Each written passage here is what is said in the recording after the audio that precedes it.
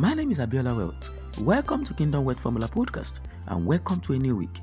My counsel for you this week is that let your thanksgiving be more than your request.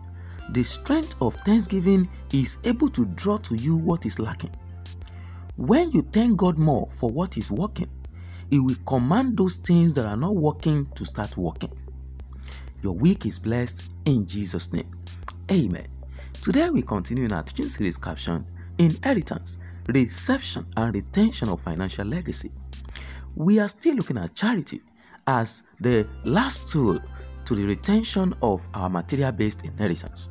And I said, when you give to the poor, widow, to the needy, to the orphans, you are giving to God. And whatever these people say in prayer towards your giving to them into your life, God will receive those words and will work on those words in your life. For example, if they say that nothing must happen to what you have or happen to your life, I want to assure you that there is nothing that will happen to your life. If they say you will not lose your properties, I want to assure you that their words are powerful. God recognizes their sons, the sound they make towards your giving to them, and He activates those things. He makes angels to work on those things for your profiting. There's a story of a young lady in the scripture. Her name was Dorcas. She was giving to the poor.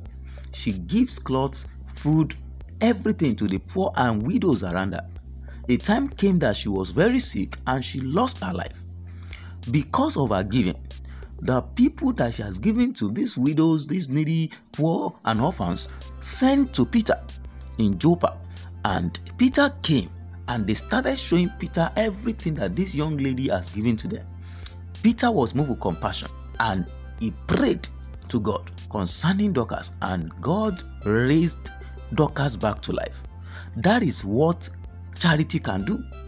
That if these people that you are giving to knows that you are lacking anything and raise their voice to God, that voice they raise to God will make God to bring down whatever is lacking in your life, whatever needs to be promoted in your life, and that thing will surely bounce back to life. This is the secret of charity, and those that understand it will not lose their material-based inheritance, but it will be increased and be sustained in their hands.